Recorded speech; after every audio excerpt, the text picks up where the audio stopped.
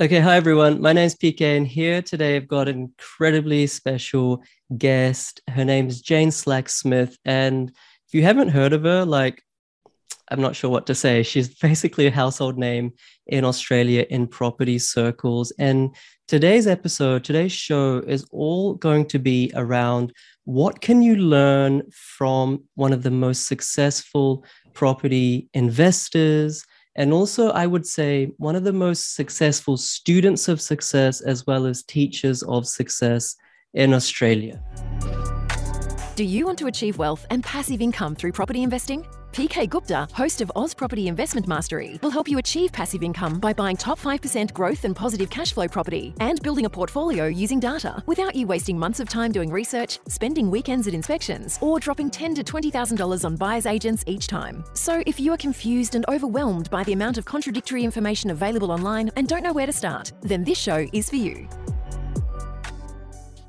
Jane, thank you for coming and making time. Oh, thank you. Thank you so much. Look, I loved having a chat with you a few weeks ago when you said, no, will you come and have a chat with me more about this? I'm like, hell yeah, that'd be great. So yeah. I'm really excited.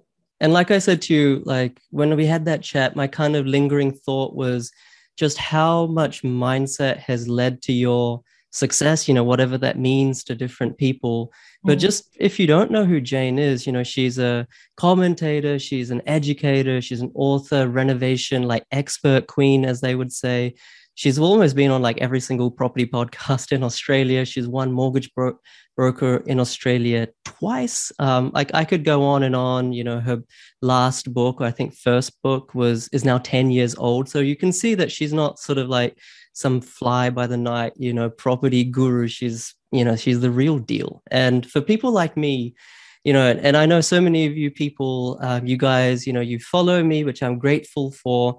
But rewind 7 years, 8 years, 9 years, 10 years, when I was just starting off, it was people like Jane who I looked up to. All right. So it's almost like the second generation in one sense. But yeah, hopefully that intro does justice, Jane. I'm super excited to hear what we'll talk about.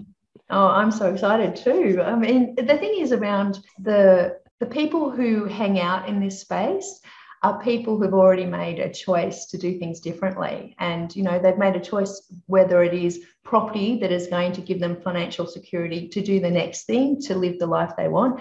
And I'm always all about what's that life that they want. And I just want to be able to, give people and be of service to give them enough information that allows them to get to where they want to be. So, yeah, I'm more than happy to discuss all of those things.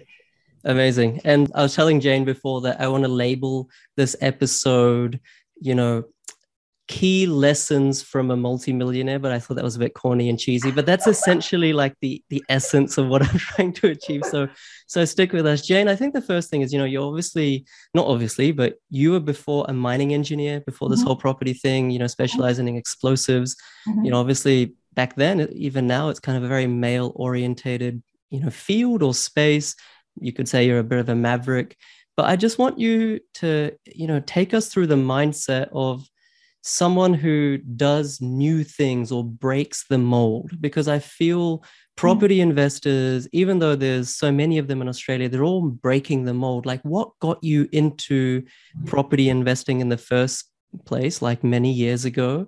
Like, why did you decide to spend so much of your hard-earned money, time, energy in property? It's a great place to start. And I guess if I go back to the beginning, I very humble backgrounds, country girl from Dubbo, and I knew that I had to get to university to learn how to learn. And I knew that it wasn't that important what the subject was, and that curiosity and that quest for learning. And I needed to get a scholarship to get there. So I applied for everything, and, mining engineering came up. And so coming from the farm, there was never a gender issue. It's just like you just got in and worked. And so I was really surprised when I turned up on the first day, and of the 50 people, there's like 5 girls. I was like, oh, that's a bit weird. And it then turned out that they only ever had 5 women graduate in their history of the School of Mines. And so it became this big deal. And I found that kind of strange. And the first mine I turned up to, everyone went on strike because they felt it was going to be unlucky having a woman underground, and being the first female to leave underground you know. And so I found it kind of humorous. And then when they got to know me and knew I'd just get in and work, that was I guess a connection. And when I went through and did my like time underground on night shift for a year to learn how to do the jobs that I expected people to be as a manager, it really taught me it was important to be able to do the work first rather than just direct people from above. And I guess that's how I've always looked at things. I wanted to learn first before I could teach, or learn first before I could lead. And I was earning a lot of money, but I did have a pattern that I was replaying with my money, which was that it would just go through my fingers. And I felt kind of, and I think a lot of property investors feel like this as well. And I talked to a lot of my students, and they would classify themselves as investors in solitude. Although they might be married, they're doing it alone. And it's often a journey they're doing by themselves. And, you know, I think that often what happens with property is that you kind of separating yourself from your friends and family because they're not the people who were talking about it. And often for those who then become successful, or using the same metaphor for when I was earning a lot more than my friends, etc., and my family, I felt guilty. There's kind of like a loyalty tax, like a guilt of success. And so I tried to drag some of them with me. Others, you know, I knew I just couldn't talk about, you know, my income or my opportunities. And, you know, I was throwing money away. And it got to the stage that I was 28, sitting under a tree reading Rich Dad, Poor Dad. And he said, do you work for your money, or do you want money work for you? And the light bulb went on. I was like, oh my God, I'm throwing this away. I have to do things differently. And that's when my now husband, Todd, you know, 20 years ago, said, oh, you should check out this property stuff. I did something, you know, I had a couple of properties in New Zealand. And I was like, nah, you know, that means that I'm tied down. And my boss always used to say to me, I can't wait for you to get a mortgage because then I know you're stuck with your job forever. And I was like, I'm not doing that. And for my 30th birthday, I made an appointment with 3 different financial planners, and I thought I'd get an independent. I'll pay them all $500 each, which seemed like a fortune. And one wanted only to if it was $500 now. I know, right? And day trade. One we wanted to day trade for me, and the other 2 were just like regurgitating the assets that their company was saying my risk profile was. And I thought I got to do better than this because I've only got $45,000. So, like a good engineer who studied stuff, I went and bought hundreds of books, and I read up about property, and I went to all the 2-hour sessions. I mean, you've been to them, PK. Like you go to so many of them, and then you just kind of like, there's nothing really new, right? There's nothing. And the people who do really exciting, risky stuff are the ones that go, and I lost it all, and then I got it back again, and then I bought a Mercedes, and then I and I was kind of got to the stage where it didn't feel authentic to me. And I started, every now and then on my right-hand side of my notebook, I'd write down content that I was learning. And on the left-hand side, I'd write down about the presenter, how they presented. And it was like, oh, they got all teary here. And you know, there was one presenter back in like 2001, 2002, and on cue, he would cry. And I'd be like, oh my God, does anyone else see this? Like, this is so false. And I'd run to the back of the room. And so I was very indignant, I think, about the education. And so, yeah, for me, it was all about, I can't trust anyone. I'm going to have to trust myself. I'm going to have to learn it myself. I'm going to use the low risk explosives risk assessment of consequence and likelihood to understand the risks in the properties. And then I'm just going to de-risk and de-risk and de-risk. And that's how I kind of started. Yeah. There's that saying that those who can't do teach, but I think the best teachers are those that have actually done it and done it again and again and again. And that's kind of what strikes me from you, because you obviously teach so many people property investing and renovation and so many different types of things.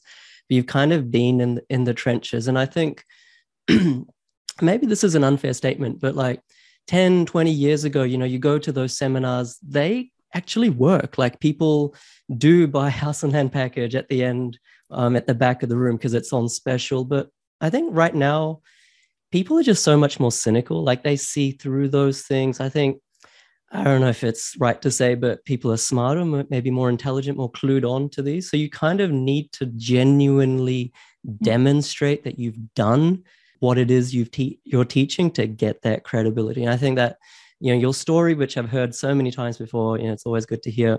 It kind of personifies that principle. And I think what I wanted to ask you was, like there's so many, I'm not certainly as experienced as you, but there's so many experienced property investors who've achieved so much like you. And then there's like the 20-year-old out of uni right now, or the 25-year-old or 30-year-old, even 35-year-old couple, a couple of young kids who scratch their head and they listen to your story, Jane, and they're like, well, of course she could do it. That's when house prices were cheap. That's when everyone could make millions of dollars through property. Now it's not like that, Jane. So, putting on your abundant mindset or your hat, which I know you always have on, like what are your lessons, or what's your response to people who are saying it's so hard to start in property now versus 10, 20, 30 years ago?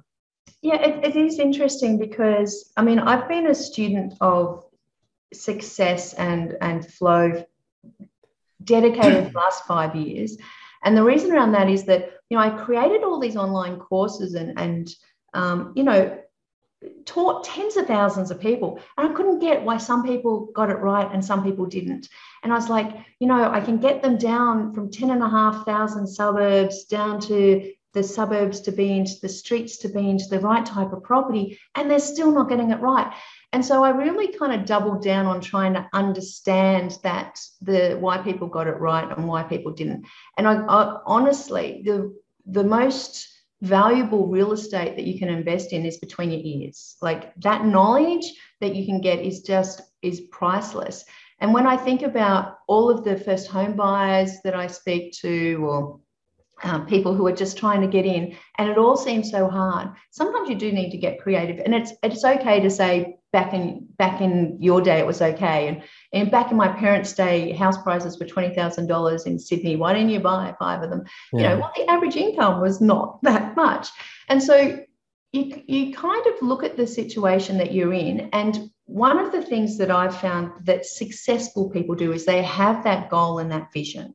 And so they really understand what they're trying to get to, and they understand their current reality and where they are right now. And there's a tension between them, right? And tension, as an engineer knows, tension seeks resolution. So if you're very, very strong on your vision, then the current reality gets drawn to it. And I'm not talking about The Secret, if you believe it's going to happen kind of stuff. I'm talking about there's action that you have to take, but you have to understand where you are. And a lot of people get, and I think this, I was just thinking and pulling something together around this week, that when I think about renovation, I think about not putting on a lick of the paint at the front and making it look pretty at the front. I go in as a detective and I look at the foundations and I look at the attributes that may have been covered up, and I look at what I can do to rejuvenate that property and add true value. And I think we can renovate ourselves first before we can renovate or, create that wealth that a lot of people are after. And a lot of people have limiting beliefs, and it might be around the fact that, wealth or rich people are evil, or they've done something wrong to get the money, or should I deserve to have this when my friends and family can't? Will they still love me? So there's all of these stories playing around.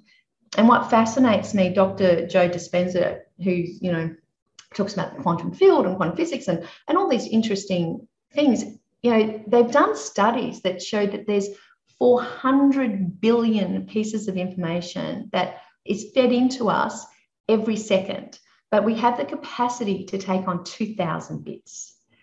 So there's a filtering system, and the easy way for us to do that is from our past experiences, thoughts, beliefs, experiences, and feelings. And so we're always filtering to where we've been. And when I talk to people who are like, it's all too hard, it was okay for you, they're almost relinquishing their power of the opportunity to be able to create something new. And they're coming from the mindset of lack And when you come from that mindset of abundance, which is what would I have to do to achieve what I want to do? You know, it's about getting the education. It's about getting a mentor. It's about getting a coach, following successful people who've done it and ask them.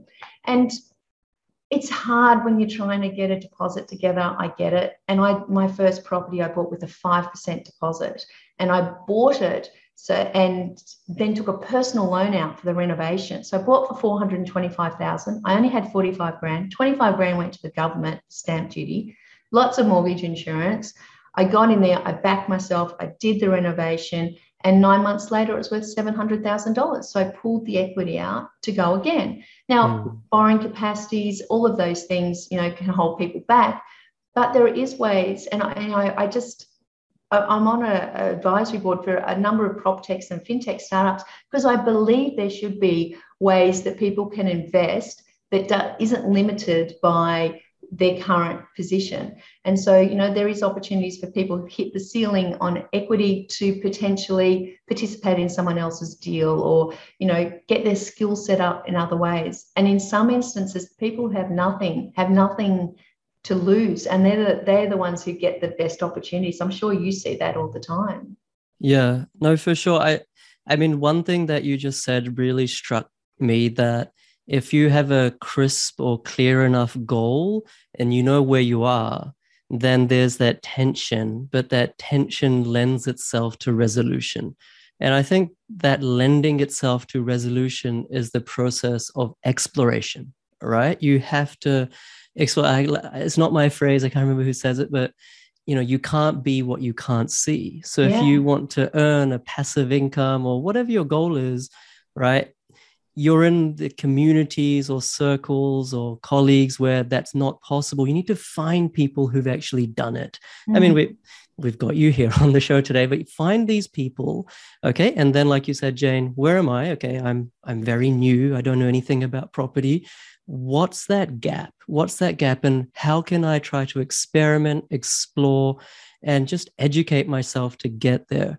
You know, I'm reading right now, I think for the third time, Think and Grow Rich. I'm sure you've read that, Jane. And like, it's clearly not about just getting rich. It's entirely about just getting anything, and not just things, but even achieving states of mind, achieving higher consciousness. Like, you know, we're not just grossly materialistic here. We want to achieve things though, right? Well, it's about following your true nature and purpose, right? And it's about, well, what will wealth and financial security get you? And that's what I concentrate on with my students. It's like, well, what is that? And it might be security or love or happiness or time with family. So let's concentrate on that. It's not 150,000 a year, because I can tell you when I do that exercise with my clients on what their ideal life is and we cost it out, they are closer than they think.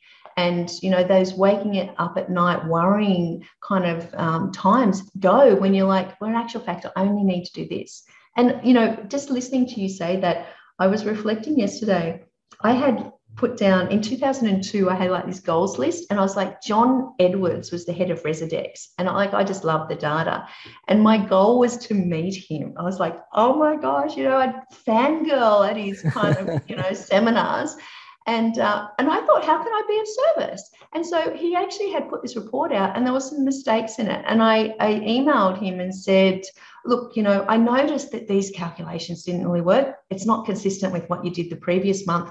You know, I just thought I'd let you know. And he came back and he was like, I'm talking to John Edwards. And he's like, come on in. And then I had the opportunity to say to him, you've got all this information on every property in Australia. Could we have a renovation report? Because I want to know the pricing disparity in the suburbs to know if we can renovate there. And he was like, hell yeah, we can build that for you. So then he comes up with his renovation report. And, you know, I set that intention to be of service to him first. But I also knew that then I could be of service to others by actually, you know, connecting what he had to what we needed. And so, you know, my community used his reports. So for me, you know, I went from mining engineer to, oh my goodness, we've got a portfolio, and I've worked out how to do that in a low risk way with my Trident strategy. I need to show my friends and family. they built multi-million-dollar property portfolios. And then 2005, I was like, I need more friends. So that's why I started the mortgage business, so I could talk to people legitimately, legally, under professional indemnity about property. It wasn't about finance. It's just a vehicle to get you to the right strategic property decision, to get you to where you want to be, which is love, happiness, connection, serving, legacy, impact, whatever that is. Just listening to you and watching you speak, it's clear that the financial bit is no longer your why. Like it's just no longer your why. It was never my why. And anyone who's listening, like, guys, just connect to that, because I always talk about financial happiness, right? But that's financial happiness. Anyone who's achieved financial happiness will tell you, and you won't hear this from many other property commentators, that didn't get you actual happiness. Okay. Financial happiness, like you said, Jane, it just allows you to stop worrying about finances, so you can start thinking about what actually matters. Does that make sense? It sounds like you've been down that journey. And one of the things I talk to my students about is true wealth, and we define what true wealth is. And I got to tell you, it's internal and it's not external validation. And one of the little exercises that I run, and I challenge you in the next minute or two to just think about this. If you close your eyes and just consider, if you wake up tomorrow and everyone else in the world is gone, like everyone's gone, there's nuclear power giving you power, you can get some water and food, etc. Would you live in the mansion that you have to clean and it's empty? Would you wear Gucci, or would you be happy in, trackies? Like, would you need the big fancy car? Like, really connect with what you would really want. And when you'd be wanting to be with your friends and family and have that connection and time, you don't need the car, you don't need the fancy house, you don't need the clothes. So, and I think that's just a really powerful exercise just to run in your mind, because a lot of us, there's this great secret that we work 40 hours a week for 40 years to retire on 40% of what we earn. And it's like, well, why are we doing that? It's a massive fake out, if you ask me. It's a massive fake out. But I think what's really interesting, and hopefully what people are getting out of this, is that you should be laser focused about your financial health, but treat it as a means to an end towards your overall health or overall wealth, not just from a finance perspective, but overall. And you keep mentioning this word, Jane, service. The way to get ahead in life, the way to get wealthy, true wealth in life, is to make an impact on as many people as possible, because then the universe gives you back. It's starting to get a bit spiritual, but if you do good, you get good. Like, that's pretty obvious even right now. I think just on that is that I created my online courses because I felt it was that quantity. I needed to get to as many people as possible to get the message out. And someone said to me, what if it's just one person? What if it's just your child? What if that impact is just one person that you impact, and the intergenerational change that you've created in someone who can cure cancer or resolve the water issues or get us to Mars, whatever. What if it's one person? You don't have to, your impact is as much as you want it to be. And, I know people might be listening to this and going, it's okay for you because you've got the properties and you've got the, wealth and you've got whatever you wanted. But, I'm sitting here in my rented apartment and I'm couch surfing or whatever just to make money on the weekends for Airbnb with renting my couch out. And, I had a mortgage client who made his deposit renting out his couch. So I get that there's people doing this. And I'm eating mince every night and whatever.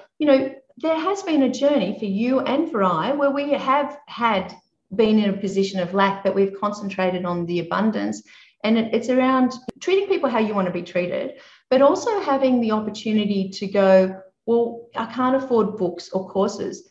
Go to the library, and read the books and magazines. Or, I can't get the deposit. Then you think about what you could do a bit differently.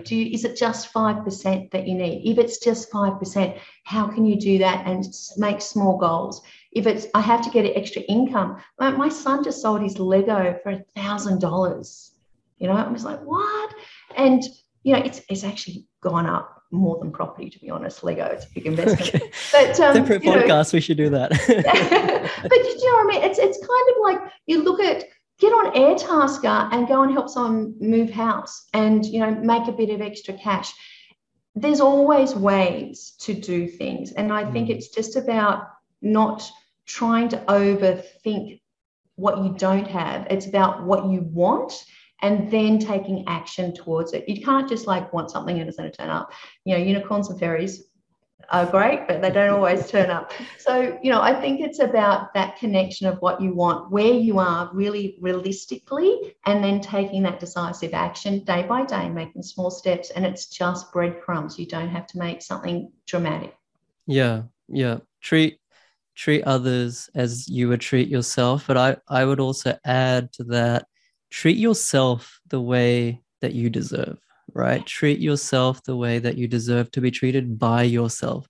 Don't self-sabotage. Don't make a big, hairy goal and then get overwhelmed with it. Like you said, Jane, just take the next step. Just not even next step, take the next half step. Just get some momentum going.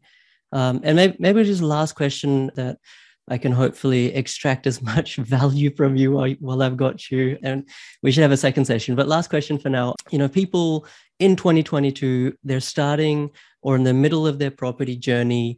We've had some fantastic years of growth last couple of years. There's lots going on in the world. Everyone says there's such uncertain times. I can tell you every year of my property investing journey has been uncertain, but let's say this is the most uncertain time and people are freaking out. Right? What words of wisdom or what can you say to people who are just umming and ahhing? They know where they want to go. They know where they are. They know that property investing is that bridge, but they're just knocking down that bridge because they're saying it's all too uncertain. Look, I would just say back yourself. You can only control what you can control. And the people, there's terrible things happening in the world, but there's also wonderful things happening in the world. And it's the information that you take in and how you use that information. It's 2,000 bits that you get to choose. You're in control. And control, you can only do what you can control. So what step can you take? And it's not about trying to time the market. It's about having time in the market, but also being very strategic about de-risking that. So I'm just, I'm not, Miss Sunshine all the time. Things are not good. I'm calling it and telling people to step back. And I'm looking at the opportunities ahead at the moment. And I'm looking at war and I'm looking at strife and I'm looking at concerns. I'm looking at terrible inflation in the US and I'm tracking the other markets around the world. And I'm also tracking where people from around the world are looking, and they're looking at the safety and sanctuary of our little island that has got through COVID okay and is not in the middle of a war.